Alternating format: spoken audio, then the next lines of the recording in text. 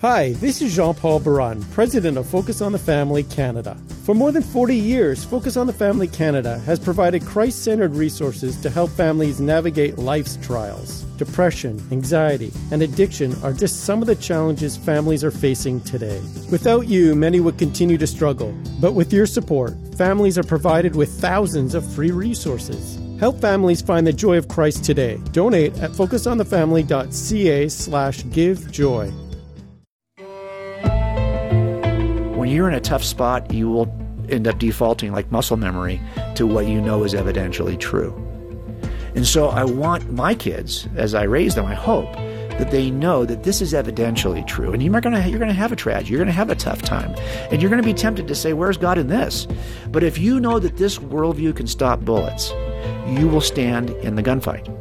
And so I think we have to help our kids to understand that this is not just my wishful thinking or one of many options that will make your life better. Yeah. No, this is actually true, and it will stop bullets. That's Jim Wallis describing how our faith in Jesus Christ is like a bulletproof vest. We can trust the message of the gospel with our lives. And if you have any doubts or questions about what the Bible says, if you wonder if God is real, then this episode of Focus on the Family is for you. Stick with us. Your host is Focus President and author Jim Daly, and I'm John Fuller. John, I love to think about and study the early church. It's just one of the hobbies, I guess you might say. The disciples and the first followers of Jesus were living in very exciting times, certainly dangerous, but also full of wonder and amazement at what God was doing in their midst. And they were helping spread the good news like wildfire throughout the known world of their time. That's the kind of faith I want to have, and I hope everyone watching and hearing this program today feels the same way, because the Lord has a purpose and a plan for each one of us, and all He needs is our willing hearts to do great things in His name in this generation. Well, our guest today sure has a similar passion, Jim, to what you just expressed. He wants to inspire and motivate the Christian community to share our faith boldly and defend the truth of the gospel. Well, I'm thrilled to feature J. Warner Wallace, Jim Wallace, on this episode of Focus on the Family. He's a homicide detective who's been involved in law enforcement for more than 25 years. Now, Jim was raised as an atheist and proud to be one at that time until he was challenged to consider the New Testament claims about Jesus. And that led him to an important journey to discover the truth, which we're going to hear more about today. And whether or not you're a Christian or have any kind of religious background, I want to challenge you to have an open mind about Jim's powerful message. It could very well change your life forever. Jim Wallace is a popular author and speaker. He's written a number of books, and the one we'll hear about today is called Cold Case Christianity. A homicide detective investigates the claims of the Gospels. We'll have details about the book and our guest when you call 800, the letter A in the word family, 800-232-6459, or stop by focusonthefamily.ca. And now here's, Jim, how you began the conversation with J. Warner Wallace on today's Focus on the Family. Man, Jim, I'm so excited to have you here. Before we get into the details of your story and the great content in your book, by the way, my wife loves your book. Oh, wow. And she loves the audio version. She's listening to it. Good. She just is really connected with the content. And I have too. Well, I'm on it. But we do need some definitions. That's a good thing for us to do at the beginning here. Yep. So what is a cold case, and how is that relevant to your investigation of the New Testament? Well, okay, so the only kind of cold case you have are cold case homicides, because every other crime, it closes by statute. The laws will say that, hey, if you commit a robbery and a certain number of years go by, depending on the state, that we are not legally allowed to come back after you, because everyone who's been accused deserves an opportunity to defend themselves, and if too many years go by, you really don't have that ability to effectively defend yourself. So the only thing that stays open by statute are murders. So what typically happens is I worked robbery homicide for a number of years in Los Angeles County, and then I started working our cold case homicides. And what you find in these red books of unsolved murders, because we have red notebooks in our vault, every red notebook is an unsolved. I just took those notebooks off the shelves and I looked at them, and I realized that sometimes you have a number of supplemental reports in those notebooks written by a detective years ago who interviewed a witness. But now 35 years later, both the witness and the detective are not available to me. The witness has passed away. Maybe the detective is unavailable for any number of reasons. And so now I've got to figure out, like, what happened? Did this really happen, even though I have no access to the eyewitness anymore and no access to the report writer? Well, that's kind of what I discovered as I first looked at the Gospels when I was 35. I've got no access to the eyewitnesses, no access to the report writers. How would I know if any of those Gospels are telling me anything true about Jesus? So that's the same skill set I've been using for years. So I just applied it to the Gospels. And we're going to unpack that. I'm excited. That's a great summary of how you got going, and I'm looking forward to the discussion. First, though, I do want to paint that picture of where you're at spiritually back then when you're pulling these red files off the shelf. You kind of weren't really connected with the Lord at that point, well, right? I didn't know any Christians growing up, except for the few people I worked with who, for the most part, couldn't answer some of the, I was probably not just asking honest questions, though. I was probably, to be honest, I was really more aggressive, kind of. Angry atheist, is that the word you use? Yeah, the Christians are just silly. Remember, either they can't answer the questions that I would ask, or two, they were the people we were taking to jail, which is often the case. And I just thought, either they don't take this seriously, or they don't. In either case, they're not living like it's true. The Christians I met who I was taking to jail. But my wife, she was interested in going to church. We had at that time a 6 and an 8-year-old. So it'd be good for the kids. Be good for the kids. Yep. And I thought, well, I mean, my dad's kind of got a similar approach. He's not a believer, but he would have been happy to go to church because he thought it was a useful delusion. So I decided I would go the same way, just to kind of honor her. And that's when I heard the pastor was a relatively ordinary-looking guy. You're sizing everything up as a cop. It's so funny. I walk in, he was 5'9", approximately 140 pounds. Exactly. He walked with a limp. Yeah, and he was in this big box church. It was a big mega church. I'd never been in a church like this before. He came on the stage. He was just dressed like kind of like I would be dressed, and he said that Jesus was the smartest man who ever lived, along with a bunch of other stuff he said that day. And when he said that intrigued me enough to want to buy a Bible. And I bought a little red pew Bible. I think back when we used to have that thing called a bookstore. Believe it or not, there were bookstores. A Christian bookstore. Yes, I mean, so I don't even think it was a Christian bookstore. I think it was like just a regular bookstore, but it had a Christian section or a religion section, and it was a pew Bible. Okay. So it wasn't like a sophisticated Bible. I think it was like $6 or $7. Right.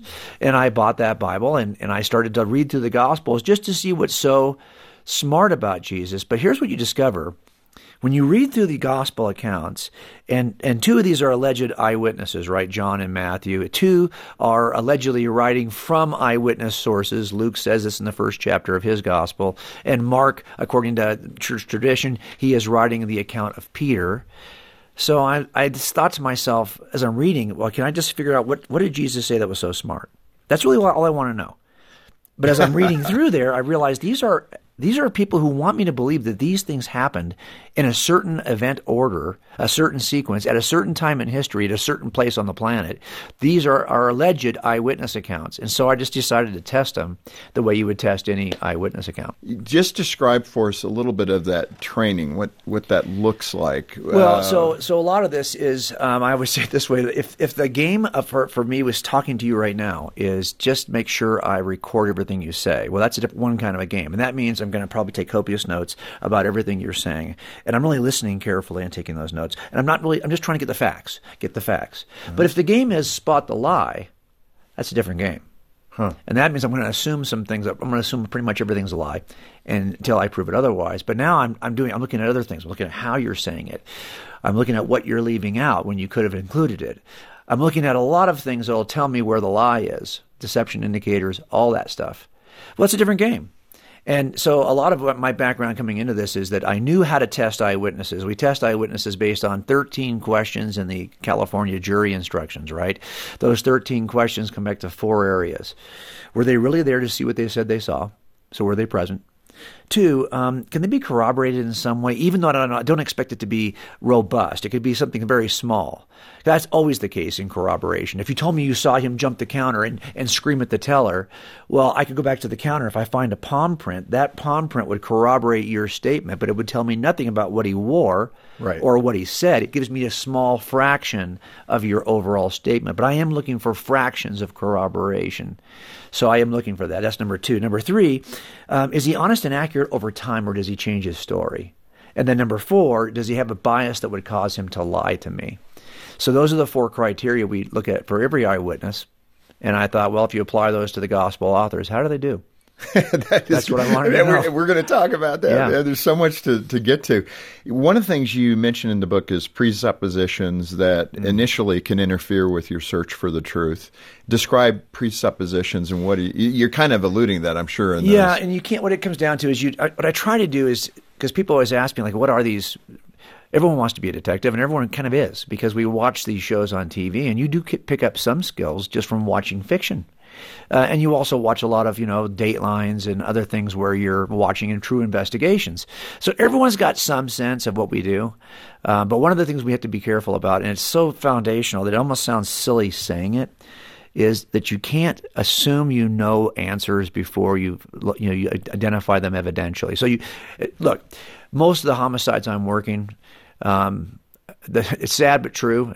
Most of them are spousal. That you're going to be killed by somebody who's probably in your proximity, and most of the time it's a relational proximity. Right. So a lot of people get killed by their spouse. But when you walk in and you've got a dead wife, and you could assume up front, you should be suspicious of everyone. Right. But you can't assume, I already know who did this. It's the spouse. It's always the spouse. What's the point in looking anywhere else? It's the spouse. And I've had cases like that. I described one in the book where Wasn't you walk that an early case? It was a pretty early case as a homicide detective. Yeah, with the lead. Tell us. Well, I had a guy who was 15 years senior to me who was the lead investigator, and I remember he was really smart and gruff. He was honest. Tell you what you did wrong.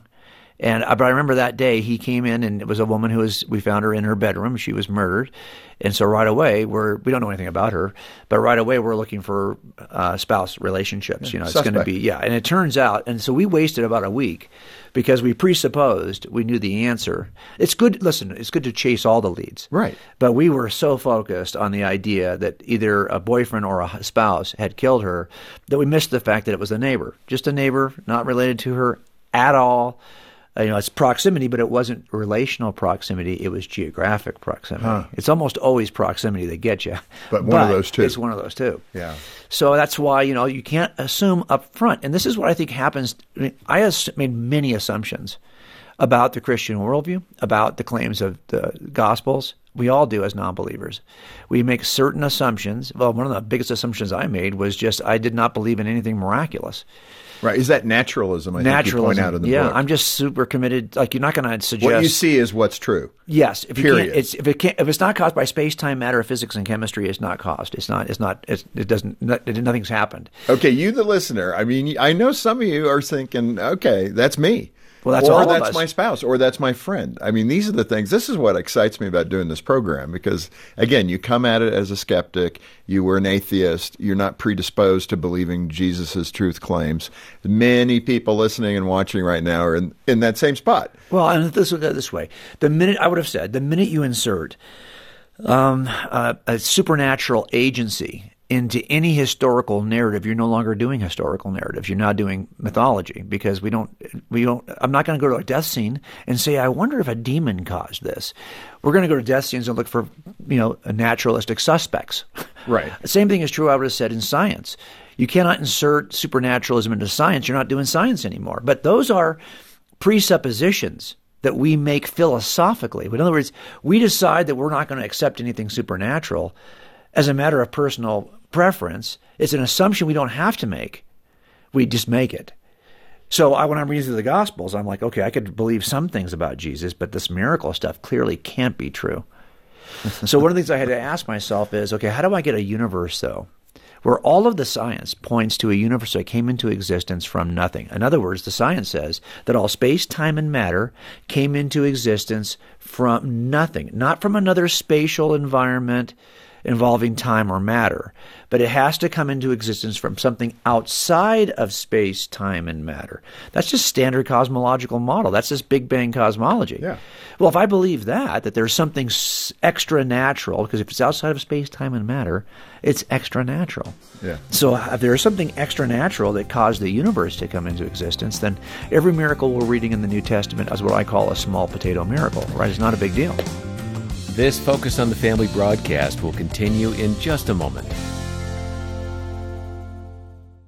Share the wonder of God's love this Christmas. There's something special for everyone on your Christmas list at Focus on the Family Canada. You'll find new adventures and all your favorites from Adventures in Odyssey and insightful devotionals, fun-filled entertainment to bring your entire family together, and so much more. Share your faith and hope with others this Christmas season. Shop online at shop.focusonthefamily.ca. And remember, your purchase helps support Canadian families.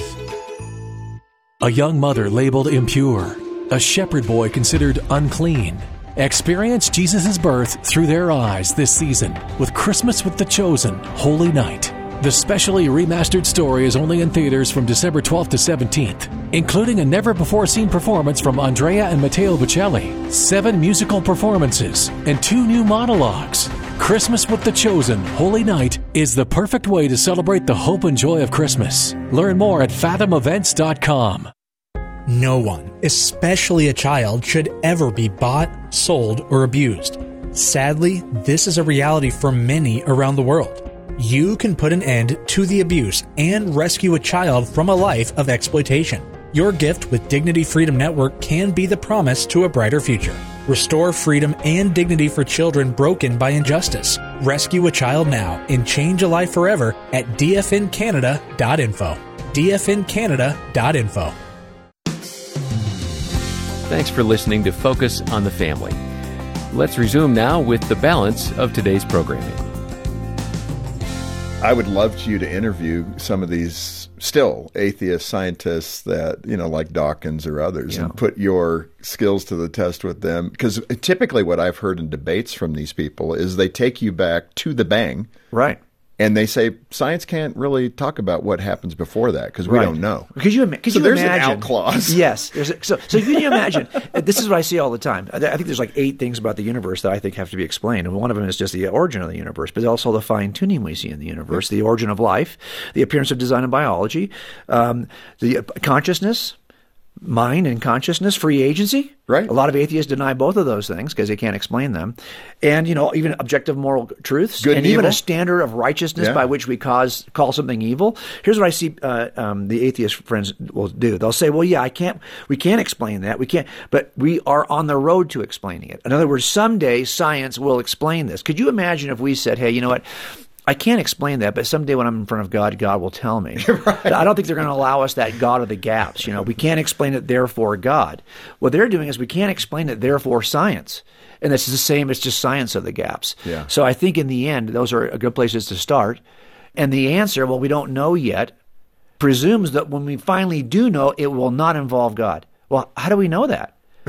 Right? That's the presupposition we have to avoid. Yeah. So that's why I think it is important to avoid presuppositions in any investigation, especially criminal investigations. Abductive reasoning. Let's get that definition. I'm kind of trying to lay the groundwork foundation here so we can crack this big discussion open, but abductive reasoning. Well, that's one of the things we all do. Everyone does it. We do it in jury trials for sure, but if you've got a kid, you've been doing it as your teenager has been growing up. I'm sure you've been doing it too. It's simply we make 2 lists that begin with an E. One is a list of evidence. One's a list of explanations. And we ask ourselves, which of these explanations best fits the evidence? So when your son stumbles in the morning and from a late night and you ask him, where were you last night? He's going to give you, there's several ways to explain where he was. You have to kind of figure out which of these explanations best fits the evidence before your own eyes right now. Right. All of us do it. It's a reasonable way to determine what is true evidentially. So you don't have to be lost in the complex logic of how we're going to do this. Let's steer this back to the existence of Jesus. There are many naysayers who've disputed the empty tomb as an example. They believe Jesus didn't really die or his disciples stole the body. Right. You start coming up with excuses to fit the evidence, That's the right. objective evidence. So how do you apply the investigative theories to that specific thing that maybe somebody just took Jesus out of the tomb? Well, this is why I think that abductive reasoning is a good skill set to learn, and it has great value in investigating the claims of the gospel authors, because look at it this way. We have certain, I would have said as an atheist, I would have said, well, I'll give you certain things. I'm not a Jesus myther, right? There's these folks who will claim that Jesus never even lived. I think that's a silly claim. I've written about that in a couple of books, but it's a silly claim. But I would have said that Jesus lived and died on a cross, but that doesn't mean he rose from the dead. That doesn't mean anything in the New Testament is actually true. You could be a first century sage who died on a cross. But I would have given you that Jesus lived. I would have given you that, okay, he's an ancient sage who probably was executed by the Romans, fine. People certainly said they saw him afterwards. I don't know if that's true or not, but the claims that they said they saw him are pretty uncontroversial. Somebody said they saw the risen Christ. And finally, I would have said, well, there's an empty tomb, for example. If there wasn't an empty tomb, if you had the body of Jesus, this would be game over in the first century. Right. Well, there's like 6 explanations I would have tried to offer as an atheist. Either they were lying about it, or they were mistaken about it, or he didn't really die on the cross, or they were conned by somebody who pretended to be Jesus, or they never said he rose from the grave, and that's just a story that developed over time. In other words, I would have said, I can explain that 5 or 6 ways that all point to the fact that Christianity is false. Now, there's a 7th explanation. That's the Christian explanation, that he just rose from the grave. Okay, so right, put those on true. your list, and now go back through your list and see which of these explanations best fits the evidence. Now, here's what I always say. Every explanation for evidence has strengths and weaknesses, even the true explanation in a criminal trial. And this is true even for the Christian explanation. Yeah. It has strengths in that it explains the evidence better than any other explanation, but it has a weakness. And the weakness is that it requires a resurrection.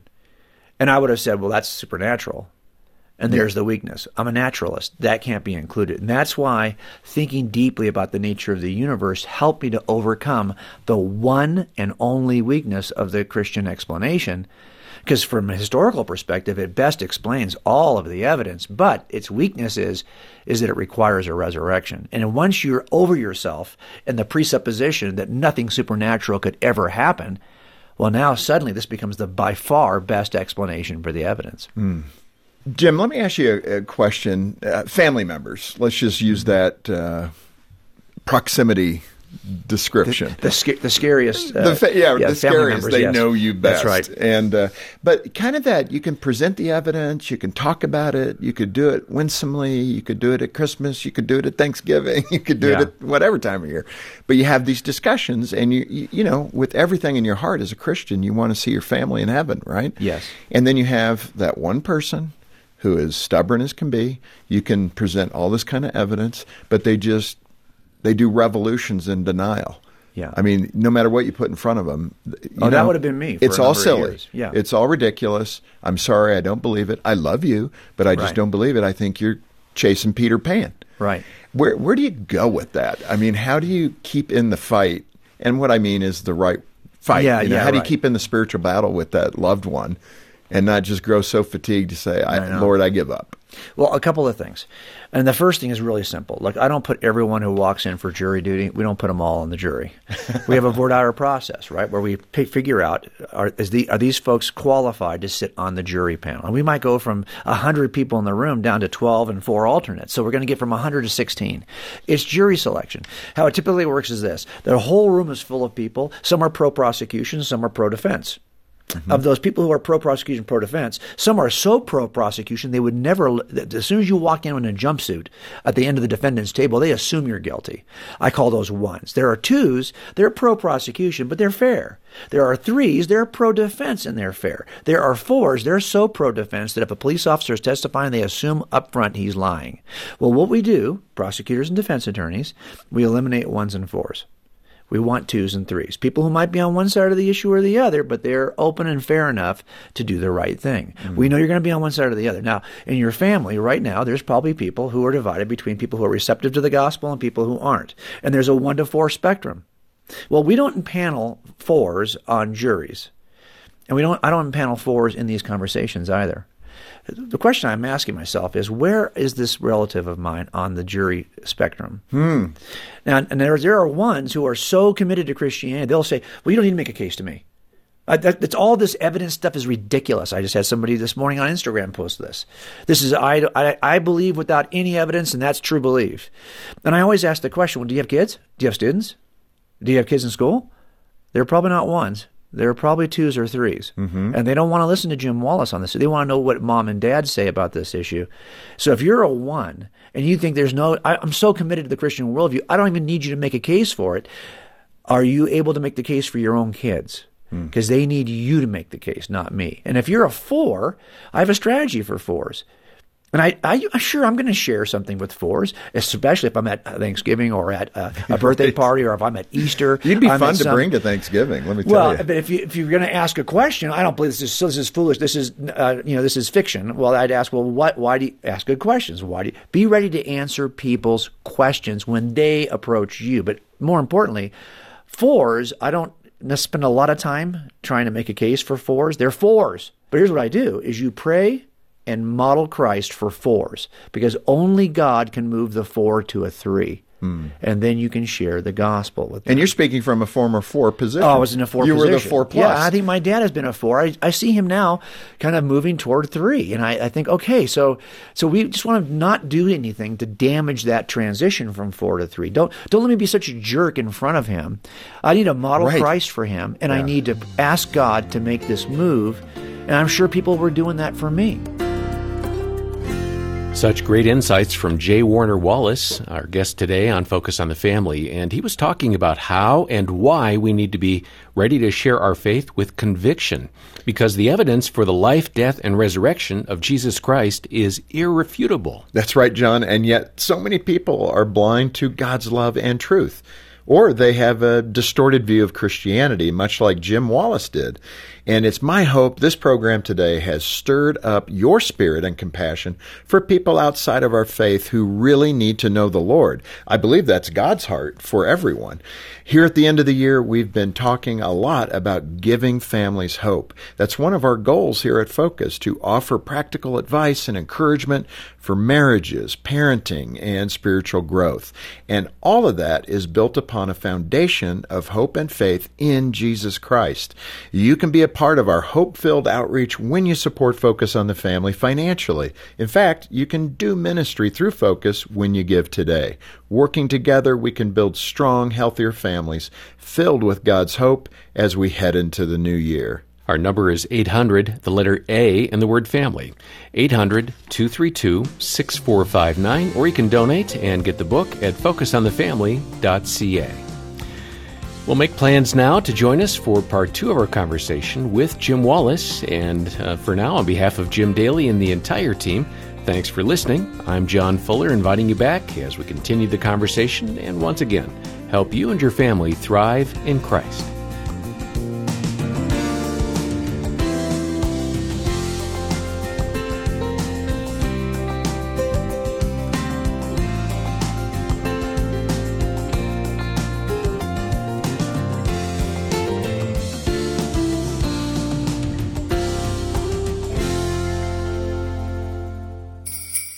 Feel that nip in the air? It's time to put on fuzzy socks, drink some hot cocoa, and decorate your home with a new season of Focus on the Family's Christmas Stories podcast. This year, we'll talk about the nativity story in the Gospel of Luke. Join us as we chat about how Christ's birth inspires us, how we celebrate the season, and ways we find that childlike wonder again. Listen to the Christmas Stories podcast on your favorite podcast app.